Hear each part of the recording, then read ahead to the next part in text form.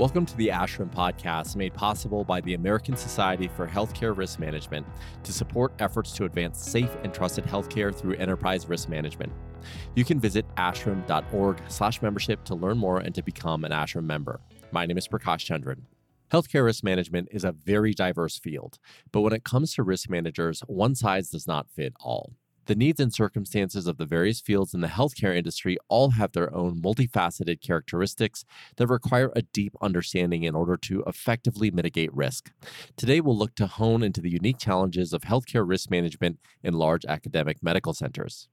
Here to educate us is Katie Dufresne, certified professional in healthcare risk management and the executive director of clinical risk management at Indiana University Health. Katie, thank you so much for joining me today. I really appreciate your time. So you're the executive director of clinical risk management at Indiana University Health. How did you come to work at an academic medical center, and what are some of the things that set AMCs apart from other healthcare centers? Wow. Interesting story, actually. When I started out my career as a nurse, I did not actually work at an academic medical center. I worked at a smaller hospital in northern Indiana.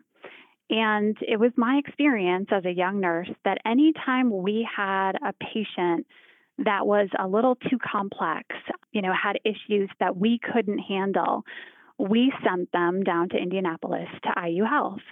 And so I kind of knew early on that was the kind of place where I wanted to take care of patients. And then after taking care of patients in an academic health setting for a while, I then transitioned into risk management. I think that some of the things that set us apart in the academic health setting really are the complexity of the patients that we see.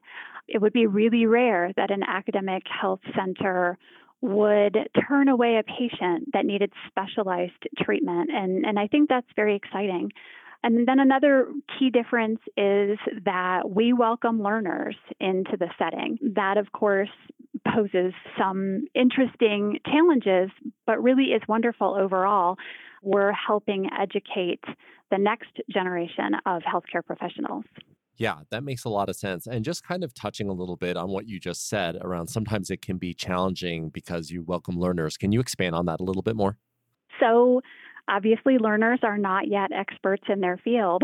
Right. So they definitely need guidance and mentorship. Sometimes they don't know what they don't know. So I think it can mean that everyone who works around them needs to be cognizant of that and needs to help them and guide them so that errors aren't made.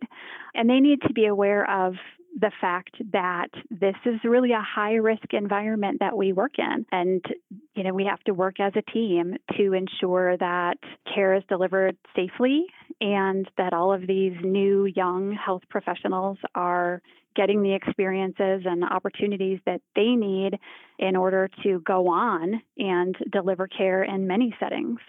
Yeah, and in a learning setting like that, where there is that need for guidance and mentorship, in order to mitigate risk, is there a formalized process around pairing those learners with someone that's more seasoned? Can you speak to that a little bit? Absolutely. And at most academic medical centers, we welcome learners of all different types. So that pairing can be a little bit different depending on the type of professional. But absolutely, we have student nurses who come with not only their clinical instructors from their universities, but also are paired with experienced nurses throughout our facilities so that they can get really quality and in-depth experiences and learn from those experts right there on the floor caring for patients. The same thing happens with all types of allied health professionals, as well as medical students, residents, and even fellows. I think academic health centers really offer physician fellowships in specialized areas that they couldn't achieve in other settings. Now, you touched on this earlier, but I'd love for you to talk a little bit more about some of the risks you would say are unique to an academic health center. I'd also love to understand how your personal experience gives you insight into them. I think that some of the risks that are unique truly are that we care for lots of different types of complex patients. So we have specialty services within academic health settings that you don't see everywhere. But even within those settings, there are times that we treat patients that sort of stump everyone. So You can run the risk of perhaps not having the expertise that you need for that particular patient, and then you are seeking out the information that you need. So there is a lot of collaboration that has to happen between multiple team members, multiple professionals, different service lines, and communication can be a big risk factor. We don't always communicate perfectly within healthcare, and then we can run the risk of making decisions or delivering care that wasn't exactly right for that patient simply due to a breakdown in communication. So that's one that I would say. And I think after having been in this field for a number of years, that's one that we see over and over.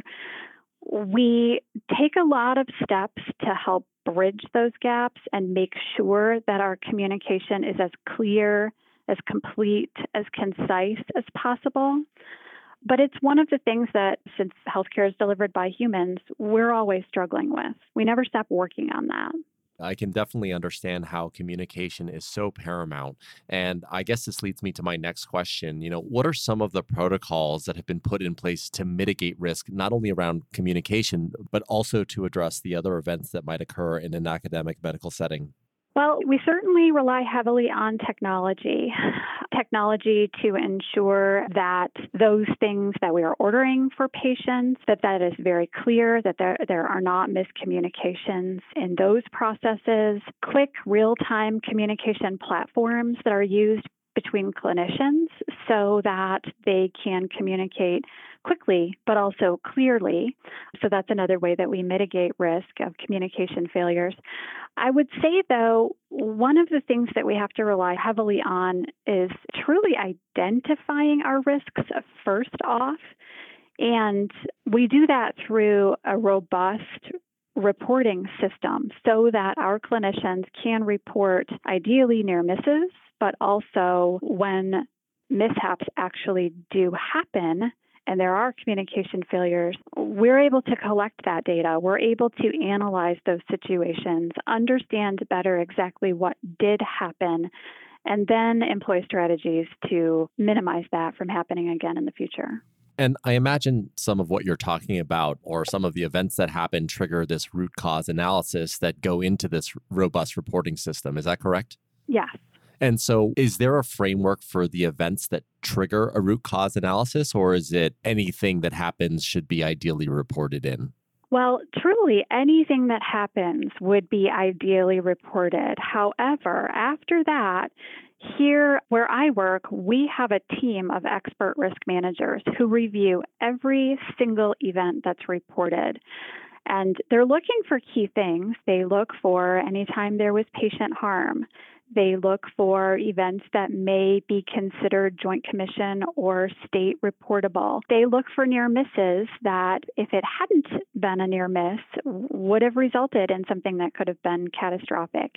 And so those experts who are on this team review those events, and then they make determinations as to whether or not a full root cause analysis investigation is warranted.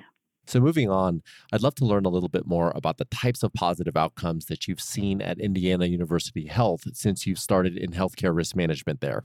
Oh, gosh, there have been lots, but I can say, just a few recently where a risk manager has received an event that's been reported and they've done an investigation and determined that there truly is a technology fix that can absolutely help our care providers eliminate an option for an error. And those are real wins. When we find something where we can put a process in place that can truly eliminate a risk or an error from happening again. We had one recently, which, it seems like such a small thing, but in one of our clinical documentation systems, there was a default that was set. And if that default wasn't overridden by a provider, then incorrect information would go into a patient's medical record. We had a risk manager who was able to identify that, and then a technology fix could be put in place so that wasn't going to happen again. Yeah, it's amazing to hear about this, whether it be a technology implementation or a process implementation. But I imagine sometimes there are challenges in enacting these types of protocols and processes. Is that something that you face and can speak to? Absolutely. And I think sometimes in large health systems, academic health systems, sometimes maybe it is a little bit more difficult to get things done quickly simply because there are so many people who are impacted. In a really small facility, you might be able to gather the troops and make a change almost immediately, almost in real time. But when you're talking about a large health system with many, many providers and many, many team members, you sometimes need a little bit more time to make changes. And then absolutely, like any other industry, cost can sometimes be a factor. Sure. I mean, in terms of overcoming those challenges, for anyone that's listening that might be in a similar situation trying to implement new technology or new process, do you have any tips or any frameworks that you can share with our audience around how to do this properly? I think that I would say strong partnerships and clear communication between the risk management team and the senior leadership. When there are trusted relationships in place, and that risk manager can identify an issue or an event that could be duplicated, but we've got some ideas on how to mitigate that risk. And as long as those trusted relationships exist between the risk manager and the senior leadership, I think you really see things happen. Well, Katie, this has been a really informative conversation. Is there anything else that you'd like to share before we close here today? I think I would like to say that when there are processes and changes that are identified that can improve patient safety, keep our patients safer, and then they're actually implemented, that's just a huge win and so satisfying. And really, I think what drives most people in the risk management field.